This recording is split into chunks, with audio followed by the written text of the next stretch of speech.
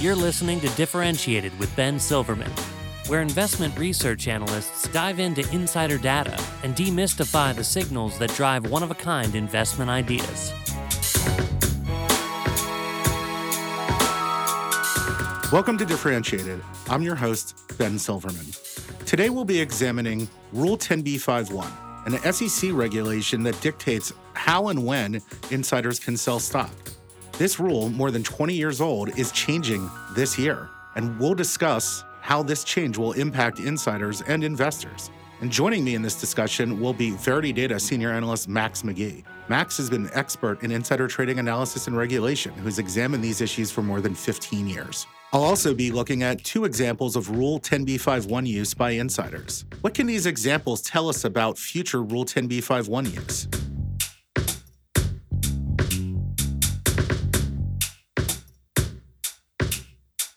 In August 2000, the SEC adopted Rule 10b5-1. This rule provides corporate insiders an affirmative defense to insider trading liability in circumstances where, subject to certain conditions, the trade was pursuant to a binding contract. In plain English, the SEC adopted this rule back in 2000 because there were some legal challenges about when insiders could trade stock when they had material non-public information. So the purpose of Rule 10b5-1 was actually to provide insiders with a sense of relief, telling them that if they adopted these Rule 10b5-1 trading plans, which are essentially limit orders that they set up with brokers, and they were doing so at a time when they did not have material non-public information, that they would get a measure of legal safe harbor against allegations of illegal insider trading. The issue is, it was immediately clear that it was an imperfect regulation. And ever since then, academics and investment research professionals like myself have been raising red flags about loopholes and the unintended consequences of Rule 10b5-1. In late 2021, the SEC proposed a fairly radical overhaul of Rule 10b5-1, and last year the proposals were adopted. This year, they're taking effect. Joining me to discuss these changes is Verity Data Senior Analyst Max McGee. Thanks for joining Differentiated, Max. So I just discussed the background on Rule 10b5-1. I'd like to know, why has this become controversial? Thanks for having me, Ben. Glad to be on the podcast. So what ended up happening was that insiders over the last 20 years have used Rule 10b5-1 opportunistically. There's a bunch of loopholes in this rule that allow insiders to do things like get the safe harbor afforded by the rule, even if they trade immediately following putting a 10b5-1 plan in place. They use price triggers. They can use multiple plans, all these sorts of things that are not in the spirit of the rule, which really is intended to separate the decision to trade from the trade itself by a period of time. It seems that when the regulation was adopted, the idea here was that insiders would use these for sort of methodical selling or for occasional selling, but that the idea was that the selling of their own stock under these plans would be pretty vanilla. But you mentioned that the big issue is that insiders have been using these plans opportunistically. How have they been doing that? Exactly. So we do see some of that vanilla behavior, which might be an insider selling, say, 5,000 shares on the first of the month every month over a period of a year, 2 years. That doesn't appear opportunistic. What we also see, though, is an insider who might sell 5,000 shares at $20, 10,000 shares at $25, and so on at higher and higher prices, trying to capture high valuations. We might see an insider have a price trigger go off on a pre-earnings rally, and then the numbers come in after that sale, and maybe they're not so good, but they were able to capture that good price before earnings came out. We'll get into this a little bit later, but there's been a lot of concerns over the use of having multiple plans in place, which target all sorts of different prices, and then the insider can cancel one or more of those plans and just use the plan that ends up being most beneficial to them. It sounds like there's definitely some loopholes here. We know that one of those loopholes would be around canceling the plan.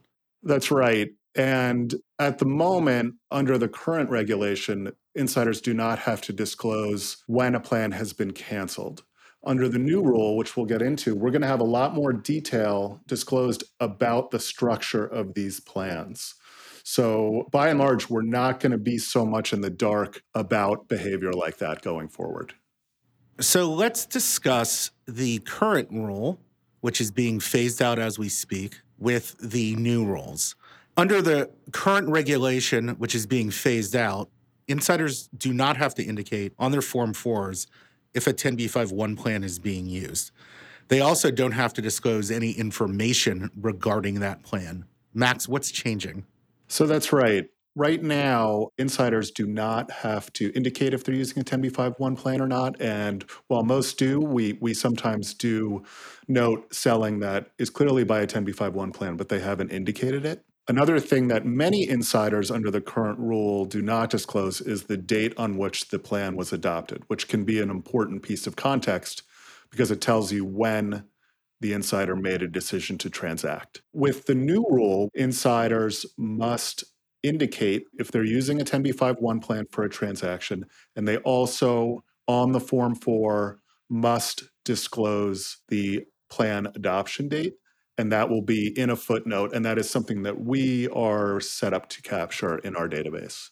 And what else can we glean from adoption dates? The plan adoption date, it can tell you a lot of things. As I mentioned, it can tell you when they made the decision to sell, but also you can look at the time between the plan adoption date and the first sale, and that gives you an indication of, whether a trigger is being used. We can look at, is this sale going off at the highest price since the plan was adopted? And it can give you sort of insight into the cadence of how they use their plans. Do they adopt their plans at the same time every year, for example? Or are they adopting a plan at an unusual time? And might that indicate a change in behavior? That's interesting because I know we've seen a lot of insiders adopt plans, for example, right after earnings, which would make sense. But other times we see insiders who adopt their plans near the end of the quarterly trading window, which is also interesting because if you're adopting right after earnings, that's your big material, non-public information dump for the quarter. If you're adopting right before the trading window closes for the quarter, well, you've got a fair amount of the quarter behind you already. So one would think that there is an additional information edge for the seller with that adoption closer to the end of the quarter versus earlier in the quarter. Right. That's a great example. There's really a whole lot of nuance that can be gleaned from these data points around 10b5-1 plans. And almost on a company by company basis, you can connect some dots using these. And that's what we try to do.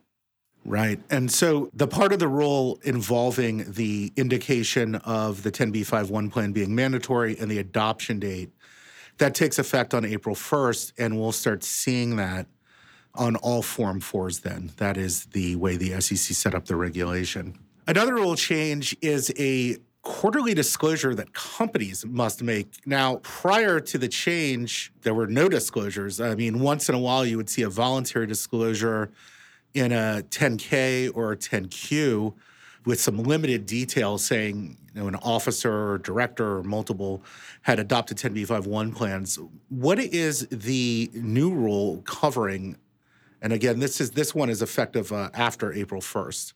Right. So we're going to start seeing these on the 10Ks and 10Qs that are filed during Q3 and that reflect quarter two just ended. So there's going to be a table in these Ks and Qs, and that table is going to have detail on all of the open 10b5-1 plans for the various insiders at the companies. We'll get adoption dates. We should be getting the number of shares to be sold. We should be getting the duration of the plans. So in addition to what we just discussed, where we're going to have on Form 4's adoption dates, once a quarter, we're going to get this bigger all-at-once data dump of all the details around these plans. And in some cases, because of the way the cadence is going to work out, we'll be getting info about 10b5-1 plans that have actually not been used by the insiders yet. So a lot of new information there that we're going to be getting once per quarter and that we'll be able to database and analyze and all of that. That's interesting. So we're going to kind of be getting some pre-sales information sometimes. And I also want to remind listeners that 10b5-1 plans can be used to buy stock. It's much less common than for selling stock. And a lot of the regulation changes are aimed at sellers as opposed to buyers. But we should be seeing some additional detail with the 10b5-1 buyers as well.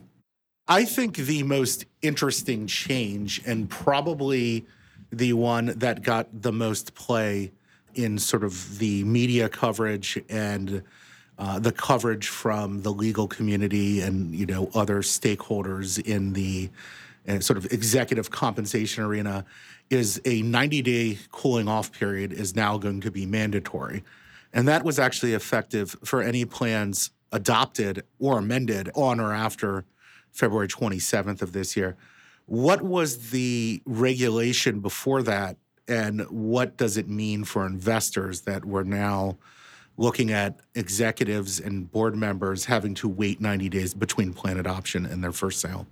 Right. So previously, we saw that insiders could sell effective immediately under any plan. We would sometimes observe insiders selling a day after a 10b5 plan was adopted. Clearly, as we discussed at the top of the podcast, that's not part of the intended outcome of these rules, which are supposed to protect insiders, supposed to give them safe harbor, that they're not trading with material non-public information. If you're setting the plan one day and selling under it the next, you shouldn't be afforded that protection. So that's really what the SEC was going after. Right, because one would assume if you adopt the 10b5-1 plan, then sell a day later, you could have just sold the day you adopted the plan. Exactly. It doesn't really make any sense. It's just sort of, it's a real loophole of trying to get that safe harbor without really behaving in the spirit of the rule. So now we're looking at a 90-day period between plan adoption and the first transaction under the plan. Is this going to impact how insiders utilize 10b5-1 plans? Because the goal of the regulation change was to stamp down on opportunistic 10b5-1 selling.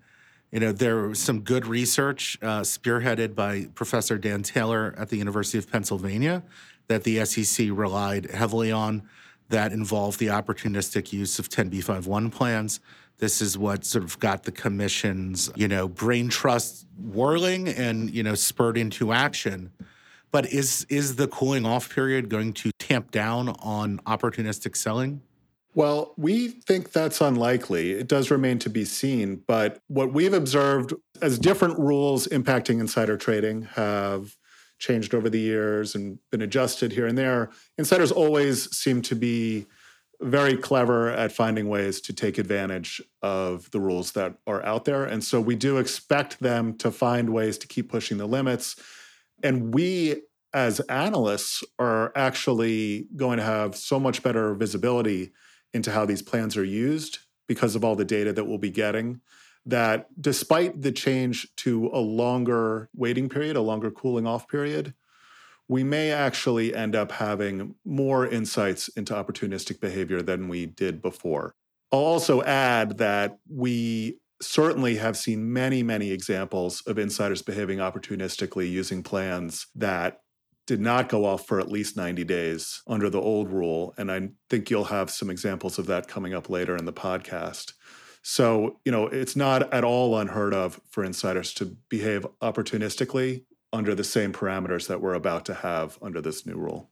So the 90-day cooling off period, one of the things we've observed over the years is the larger companies, not all S&P 500 companies, but certainly a majority of them, companies that have fairly robust corporate governance policies seem to have, for the most part, 90-day or greater wait periods. So are we thinking that perhaps among the smaller cap names or mid cap names, that's we're going to see more of an insider behavior change? I think that's very likely, and that is typical. These larger cap names have much more stringent governance practices. So the big changes, and probably really the companies that the SEC most had in mind, are these smaller companies where the governance was not quite as locked down. That being said, one of the things that has occurred to me is that Insiders may simply change how they structure their plan. Somebody who was accustomed to selling after 30 days because that's what their company allowed, and now they're at 90 days, might simply just start embedding more price triggers to make sure they have the potential trades covered. So perhaps if they had used 2 or 3 price triggers before, now they might just put in 8 just to make sure that they can cover any significant revaluation higher outlier performance. Right, and that's exactly what we were talking about before. Insiders are going to find a way to be opportunistic because it's in their best interest to try to maximize the value of their stock-based compensation. So I don't think there should be much expectation that insiders are going to throw their hands up and say, okay, well, we'll just accept whatever price we get once a year or something like that. I think they're going to find a way to maximize that comp value for sure.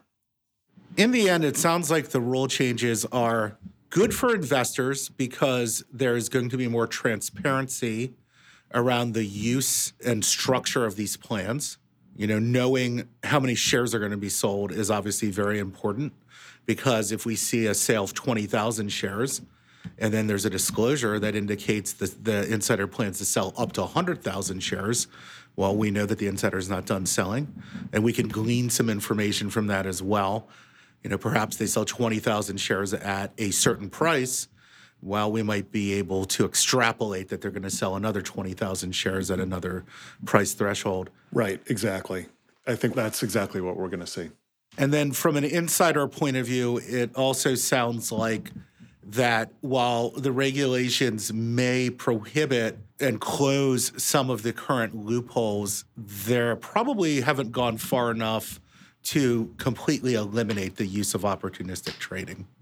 Right. And if you do the thought exercise there, it would have to get pretty draconian, the amount of limits they would need to put in place. And I just don't see regulators going that far. I think this kind of hits at a lot of the hot button issues around 10b5-1, and probably we'll see for a few years how it shakes out.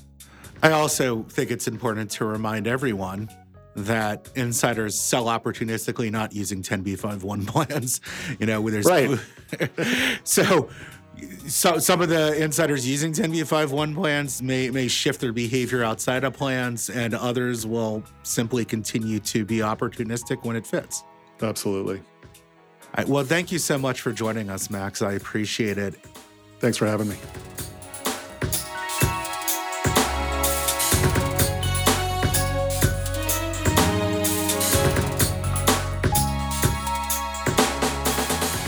One of the biggest changes, as discussed with Rule 10b5-1, is going to be a 90-day cooling off period. And what this means is that insiders will not be able to make a trade under their 10b5-1 plans until at least 90 days after the plan's adoption. The purpose of this change, which is a change from nothing, there was nothing in the prior regulation that demanded a cooling off period, was to stamp out opportunistic selling. The idea being that 90 days, which is the length of a quarter, insiders would lose some information edge by the time the 90-day period had expired. You'd go often from one quarter to the next, of course. The question is, does 90 days really matter?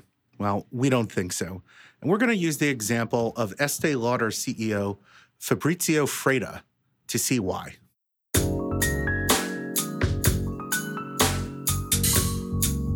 In August 2022, Freda adopted a Rule 10b5-1 plan. Now, we know this because his subsequent sales under the plan, which happened in January of 2023 and February of 2023, indicated that he had adopted the plan in August of 2022. So thank you, Mr. Freda, for including that information for us. When Freda adopted the plan in August of 2022, shares of Estee Lauder were trading around $270. His plan was set up to sell shares that he acquired upon multiple stock vestings, the first one being in September of 2022 and the second one being in November of 2022. So Freda set up his plan, and almost immediately after he set up his plan, shares of Estee Lauder, which were trading at about $270, started a downward spiral. The stock fell to almost $200 by the middle of the fourth quarter. Then the stock started coming back up, posting a furious rally. And by the end of the year, we're up over $250. And by late January of 2023, the stock had hit $270 again. When the stock hit $270 on January 23rd, it was the first time it had attained that price since August of the prior year, which was right around the time when Freda had adopted its 10b5-1 plan. In this instance, Freda was probably using what we call a minimum sale price threshold. The stock had reached $270 before and right around the time of the plan adoption. So Freda wanted to make sure he had a baseline where he was willing to sell it, line in the sand. Didn't want to sell below $270. So that's what he put into his plan. The way his plan was structured was, I have a restricted stock vesting occurring on September 6th of 2022. After that vesting, I want to sell some of the shares, but I want to do it at a minimum sale price of $270.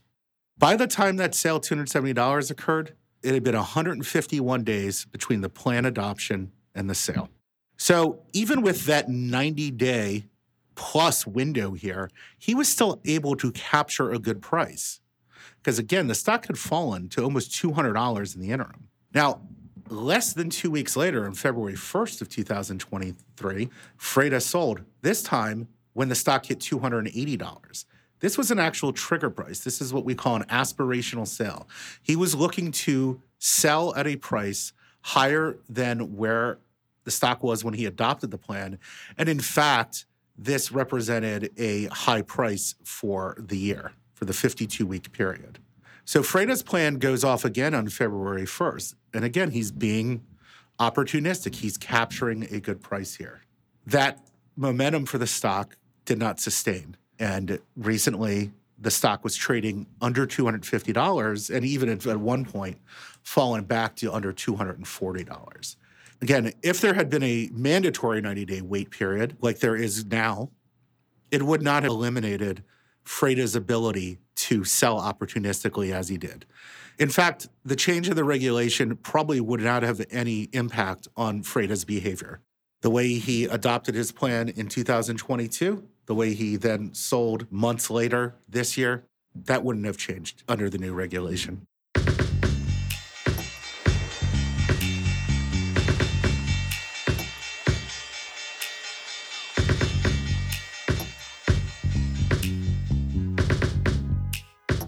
We've talked a lot about changes that are coming to Rule 10b5-1, some of which have already taken effect. One thing that's not changing is that insiders cannot be in possession of material non-public information at the time of a Rule 10b5-1 plan adoption. This subject came up recently with the biotech company Seagen. There was a report by our friends at the Wall Street Journal that the company was in early stage talks to be acquired by Pfizer. On the same day of that report, CFO Todd Simpson sold stock via a 10b5-1 plan. What's interesting is the reason Simpson's sale went off was because the Wall Street Journal report moved the stock higher. The stock, as a result, hit a trigger price that Simpson had embedded in a plan that he had adopted in December of 2022. That's a good 11 weeks before the Journal's report.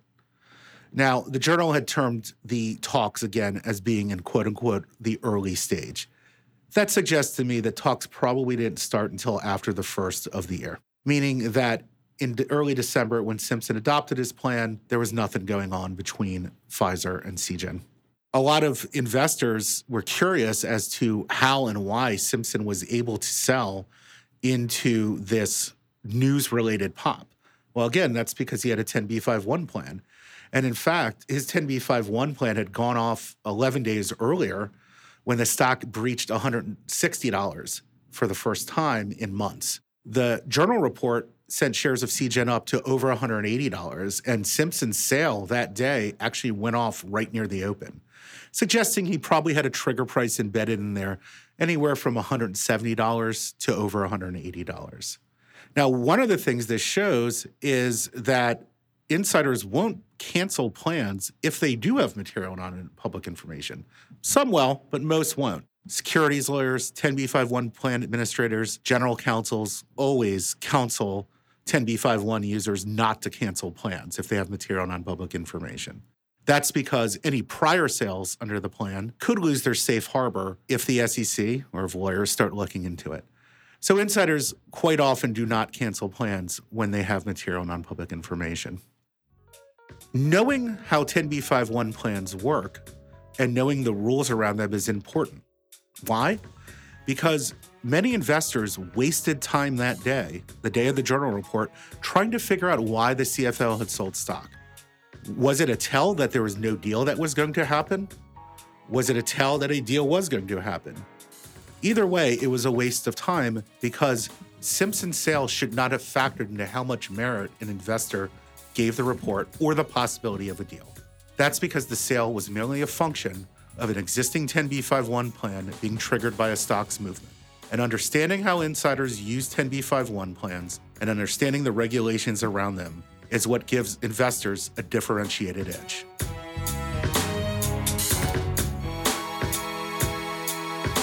After this podcast was recorded, on March 13th, 2023, Pfizer announced a deal to acquire Seagen for $229 per share in cash. Seagen CFO Todd Simpson's final sale via a 10b5-1 plan before the announcement was on March 9th, 2023, and just $176.61 per share. This episode of Differentiated with Ben Silverman was brought to you by Verity. Verity designs software that helps over 360 asset managers discover one-of-a-kind insights, streamline research workflows, and manage fund research productively. To learn more or begin a free trial, visit verityplatform.com. This episode of Differentiated with Ben Silverman was edited, mixed, and scored by Calvin Marty.